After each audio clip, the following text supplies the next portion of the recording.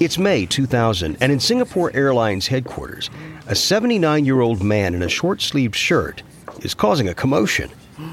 The airline's executives gasp as the hunched retiree saunters down the sixth-floor corridor to the boardroom.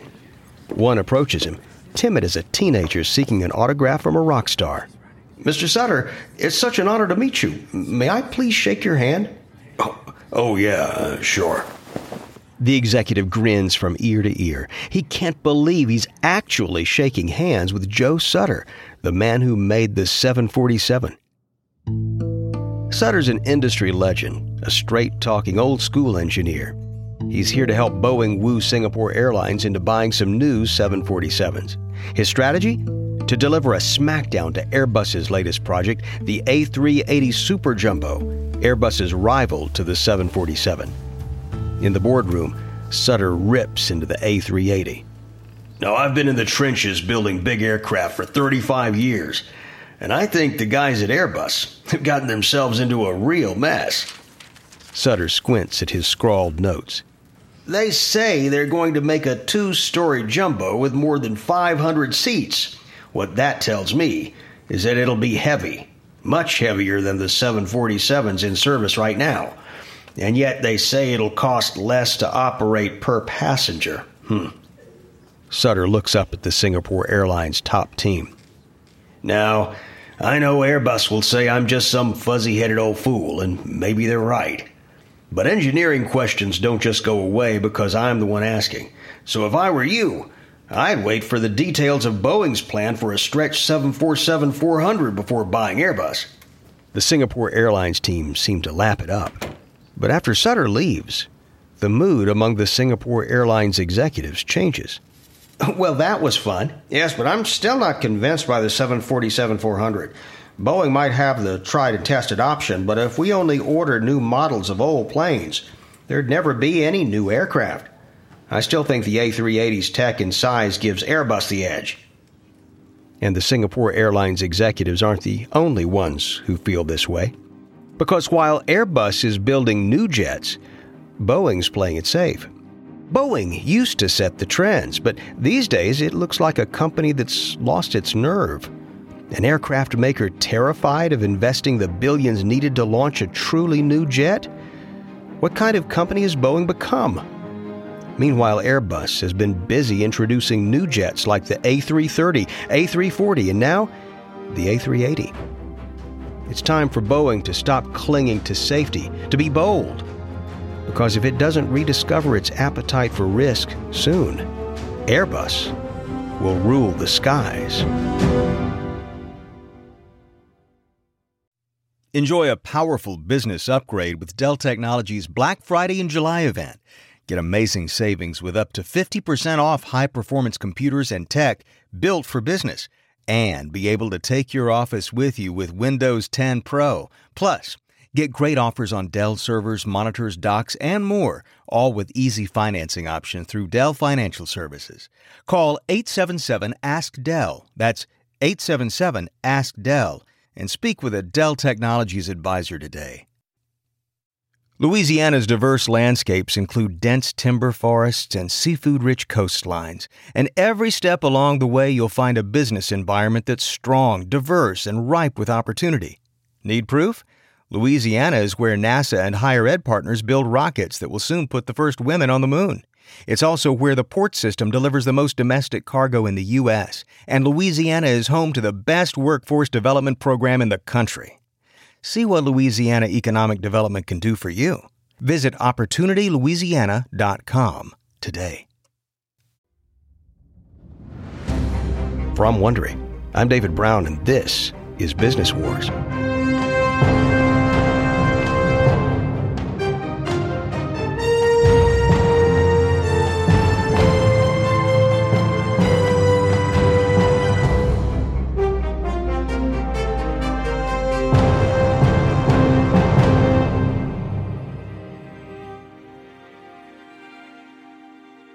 On the last episode, Boeing went all out to beat Airbus by offering big discounts and fast deliveries, but the avalanche of orders caused production chaos, leaving Boeing with big losses and driving airlines into the arms of Airbus. Now, Boeing must find a way to stop its arch rival from cementing its Top Gun status. This is Episode 5, Losing Altitude. It's June 2000, and in a Paris hotel, aviation journalists are gathering for an Airbus news conference. Airbus CEO Noel Forger watches them take their seats with a huge smile on his face. And this skinny Frenchman's got plenty to smile about. It's 35 years since Europe's aviation industry first came together in London to start Airbus. Back then, no one in the room imagined it would ever beat Boeing. But last year, the European aircraft manufacturer did that very thing by selling 85 more jets than its U.S. rival. Now, for the first time, Airbus is the market leader. Airbus is also about to become a real company. The French, German, and Spanish manufacturers behind Airbus are merging to form EADS. And after the merger, Airbus will no longer be a consortium. It'll be an EADS subsidiary with its own factories and accounts. It'll also be able to make decisions quicker. No longer will Airbus's direction be set by a band of independent manufacturers and their government backers. But today, Forger's cheerful because Europe's governments have agreed to bankroll Airbus's A380 with huge low-interest loans. And he can't wait to tell the journalists all about it. He stands proudly next to a large model of the A380, surrounded by journalists and photographers. This will be the largest passenger aircraft ever made, big enough to fit between 500 and 900 seats. One journalist lobs an obvious question at the Airbus boss. Do airlines want a plane this big? The market clearly wants this jet. 8 customers have already expressed interest, including Singapore Airlines. But that's not enough to dispel this journalist's skepticism. Doesn't the growth of low-cost carriers suggest people will increasingly travel direct to their destinations instead of going by these large hub aircrafts the A380's designed for? Forger brushes the question away. Demand for air travel is growing 5% a year. Airports that handle 30 million passengers a year today will be dealing with 60 million passengers in 10 years' time. They need bigger aircraft. And that, right there, is where both Boeing and Airbus are rolling the dice. While the Europeans are betting big on the supersized A380, Boeing believes the heyday of the hub airport is ending. And if Boeing is right, that'll mean airlines need next-generation, mid-size, long-haul jets, not jumbos. But risk-averse Boeing's not yet sure about backing up that prediction with cold, hard cash. It's April 2003, and in Boeing's new high-rise headquarters in Chicago, CEO Phil Condit is updating the board of directors on the Sonic Cruiser. Boeing's been touting the idea of this futuristic aircraft for nearly 2 years. If built, this dart-shaped airplane would travel just below the speed of sound, fast enough to shave 3 hours off trans-Pacific flight times. But while Boeing thinks it's finally got a bold new vision that will conquer the skies, airlines have more earthly concerns. Condit nudges his spectacles up his nose and runs through the feedback. Airlines prefer fuel efficiency over speed. They don't think passengers will pay a premium to travel faster. They also worry that the Sonic Cruiser will mess up their schedules because their existing routes are built around the speeds of conventional jets. In fact, you want to know what they're really interested in? It's not the Sonic Cruiser. It's the 787. Board members exchange surprised looks. The 787's not even a serious proposal. At this point, it's just a bunch of theoretical figures created to show airlines what would happen if the Sonic Cruiser's lightweight composite structure was applied to a standard jet. Now, the 787's upstaging the main event. A grizzled board member with a neck like a turtle leans forward. He's Harry Stonecipher, the former CEO of McDonnell Douglas. He joined the board when Boeing bought his old company in 1997. So what do we do? Dump the Sonic Cruiser and go with the 787? Condit isn't sure. Well, airlines seem keen on the 787, so let's focus on exploring that instead of the Sonic Cruiser. But there's no rush. It's still safer to develop new derivatives of our existing products. Board member James McNerney interrupts. He's no fan of Condit's play-it-safe approach. Phil, we haven't approved production of a new aircraft for 13 years. If we dither too long, we'll lose our chance to leapfrog Airbus. Stonecipher cuts in. Bringing the 787 to market will cost $10 billion. That's way too much. I won't back anything that expensive. Airbus is acting like a 20-something kid out on the town with his parents' credit card. But we have to answer to our lenders. McNerney nods. Sure, but we can't just sit on our hands forever. The 757 and 767 are in their twilight years. Now, if we vacate the mid-sized aircraft space, Airbus is going to fill it. But right now, I have to say I agree with Phil. Drop the Sonic Cruiser. Let's focus on the 787. The board backs the plan. In the months that follow, the 787 takes shape. Engineers design a super-efficient, mid-sized twin jet made from lightweight composite materials. Finance teams propose outsourcing the manufacturing of wings, doors, fuselage sections, and more to reduce the financial risk. And marketing gives the 787 a glamorous new name, the 787 Dreamliner. But before the top brass can decide what to do next, Boeing hits major turbulence. It's December 2003, and on the 36th floor of Boeing's Chicago headquarters, it's Harry Stonecipher's first day as a CEO, and he's inherited a mess.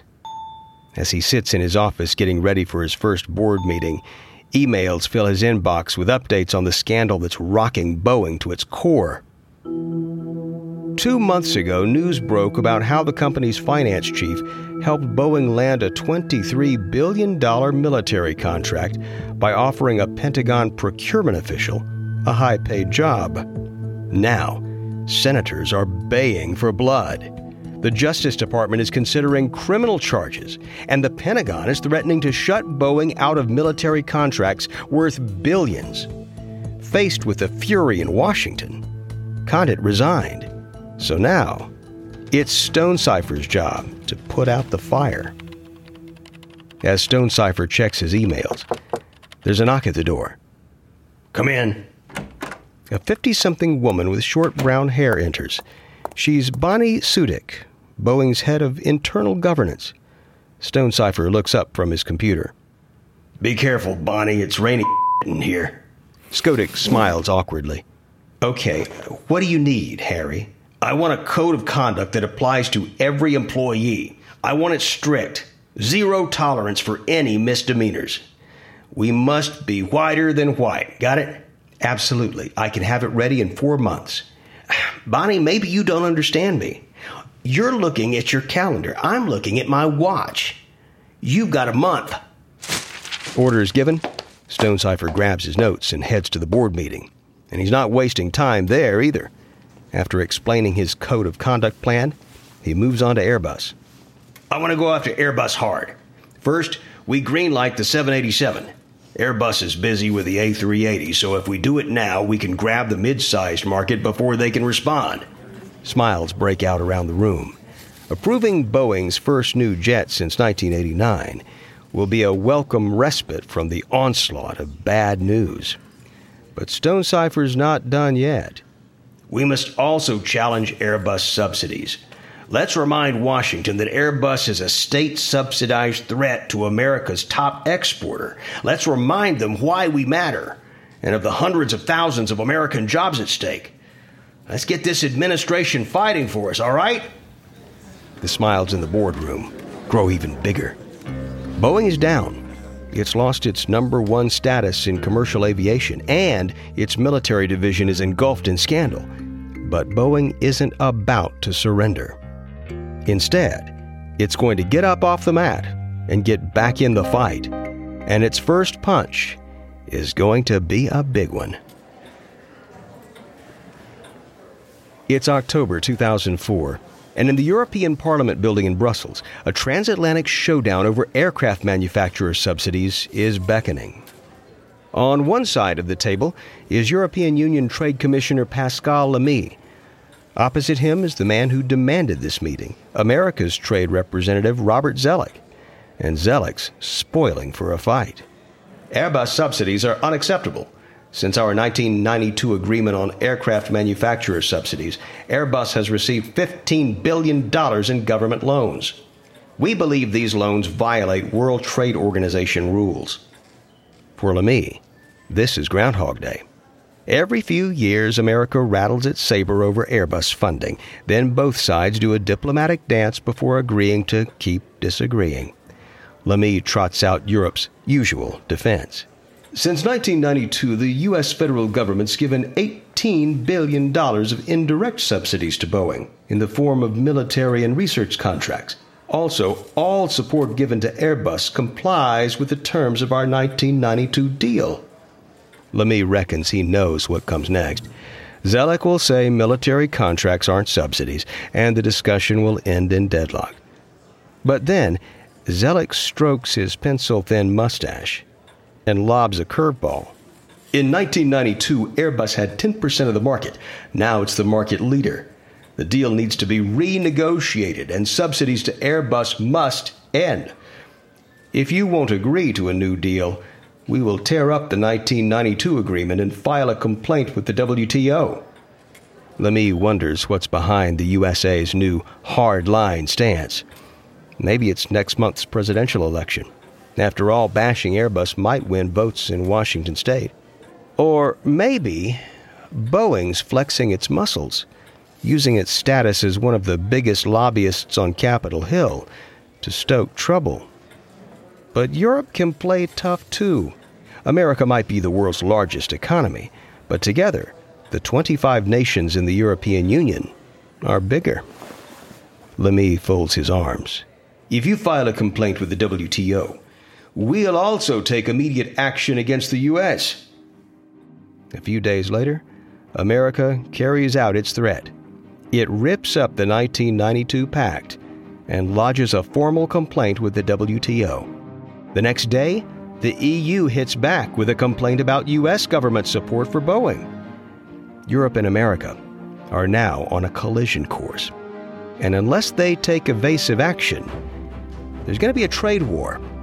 A trade war that won't just impact Airbus and Boeing, but industries far removed from their multi-billion-dollar war for the skies. Where's my order? Where's my order? Where's my order? Break free from customer support monotony. Welcome to Intercom for Customer Support, the business messenger that uses chatbots, shared inboxes, apps, and more. Intercom's business messenger resolves questions that can be answered automatically, so customer support feels less like Groundhog Day and more like help is on the way. Go to intercom.com/support to learn more about Intercom's business messenger for customer support. Birthdays, holidays, promotions, getting that last sprinkle donut. There's a lot in this world worth celebrating, but nothing is worth celebrating more than knowledge, especially knowledge that will pay off, like understanding how compound interest works, knowing how to check your investment professional's background, or figuring out your risk tolerance, or finally understanding all those terms your friends keep throwing around like ETF, ESG, and ICO. Go to investor.gov today to learn about these investment products and more. How much do you already know about investing? Find out by putting your financial knowledge to the test with their new investment quiz. Investor.gov is your unbiased resource for valuable investment information, tools, and tips. Before you invest, investor.gov.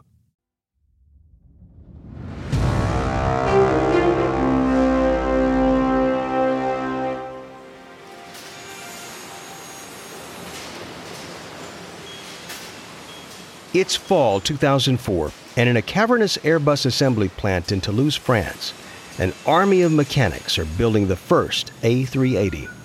Among them is a German mechanic in a high-visibility reflective jacket. He whistles as he gets to work inside the 23-foot wide central fuselage. He spent weeks laying the spaghetti-like mass of cables that now cover the walls, and today he's connecting the electrics of the German-made central fuselage to the French-manufactured nose section. He unfurls a bundle of wires and threads them through the wall. The wires inch toward the cable harness where the two fuselage sections meet. And then he runs out of wire. What the? The wires are several inches short of the connection. He tugs at the cables, but there's no slack. Then he hears a shout from the rear end of the A380. It's the colleague wiring together the central and rear fuselages. Hey, come look at this. My wires are too short. The mechanic gulps. The gap might be tiny, but on an aircraft with more than 300 miles of wires, this is a massive problem. It's spring 2006, and in the Paris headquarters of Airbus parent EADS, co-CEO Noel Forgier is ready to explode. He's just been told that the A380's wires are too short, and the team needs 6 months to fix the problem. He clenches his fists and glares at the A380's production chief. 6 months just to fix some wires? They're just wires! The production chief wrings his hands. It's not that simple. We are building the most complex passenger aircraft ever made. We have overcome some of the toughest engineering challenges in aviation history. And now you say some damn wires are going to cause months of delay at a cost of billions of euros? The production chief tries again. It's not a simple fix. We can't just insert extra connections. If we do that, it'll increase the electrical resistance, reducing the power. We need to rip out every cable we've installed, correct the problem, and manufacture replacement equipment. Only then can we put the wires back in. How did this happen? The Germans are using an older version of the design software than the French teams. It seems the wire stiffness calculations are different between the two versions. As a result, the designs don't match. Forgier puts his head in his hands in despair. Airbus might be one company now, but the old national silos still remain. A few years back, Airbus's French engineers tried pushing the Germans to upgrade their software, but the Germans resisted, unwilling to be bossed around by the French. So rather than take sides, Airbus's manufacturers let the Germans do it their way. And that's about to become a very expensive decision. In June 2006, Airbus announces a 6-month delay to A380 deliveries, a setback that will cost it 2 billion euros over the next 4 years. The day after the news breaks, EADS stock plunges 26%. Within weeks, Forgier's out. Airbus sends hundreds of German workers to Toulouse to try and get the $13 billion project back on track, but the delays keep coming. 6 months becomes a year. Airlines and cargo carriers cancel orders and demand late delivery payments. But still, the A380 slips further behind schedule. And all the while, Boeing is gaining altitude.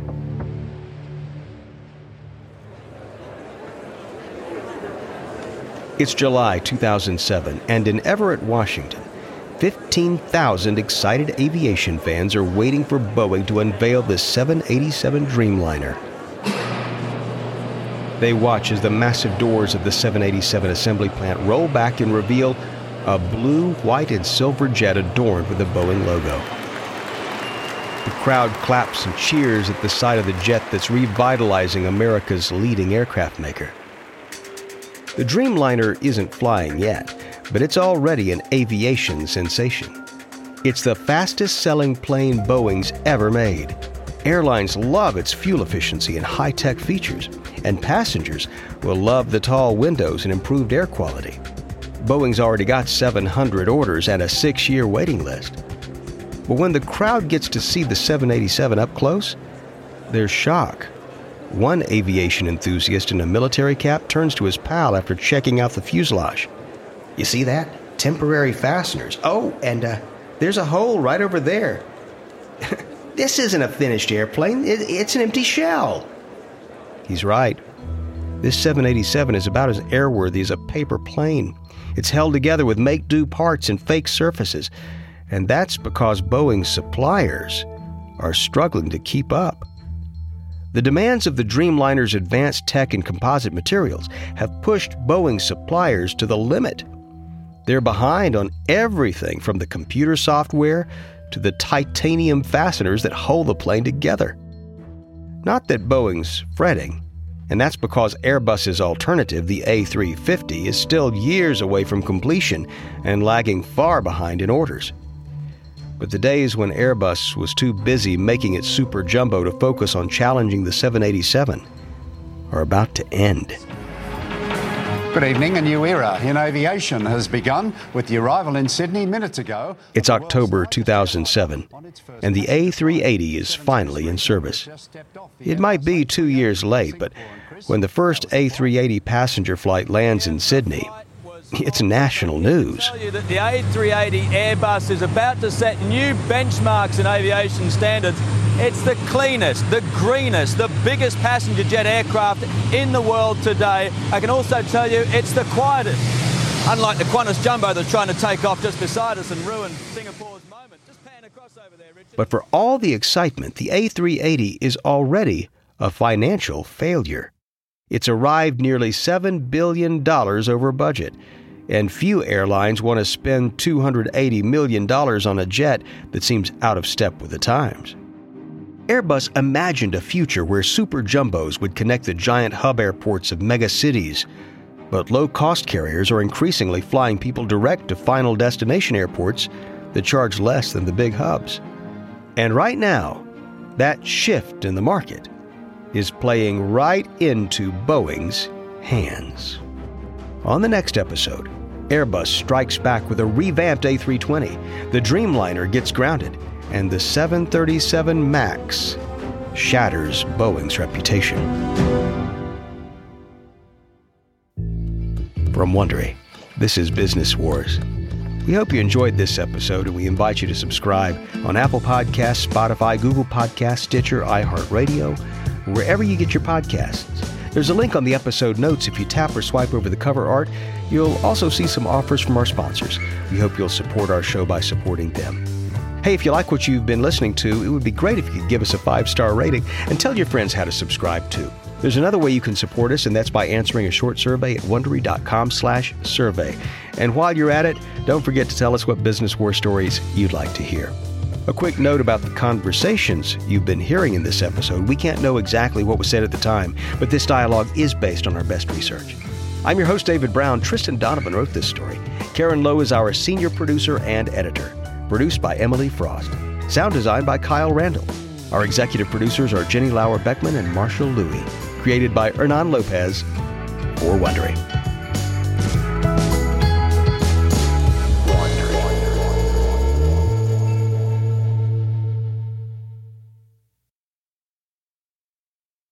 Hey, I'm Mike Corey, the host of Wondery's show, Against the Odds. In our next season, I'm telling an amazing true story about American sailors who wrecked their ship off the coast of Africa in 1815. They're captured by a nomadic tribe. To escape, they will need to cross the largest hot desert in the world to reach civilization. They will battle against blistering heat, inhumane conditions, hunger, and thirst. Their heroic fight to get home will have a much greater impact than just on their own lives. It will influence a future president and change the course of American history in ways that are still felt today. This is the true story of the men who made it, and it's one that you don't want to miss. Subscribe to Against the Odds on Apple Podcasts, Amazon Music, the Wondery app, or wherever you're listening right now.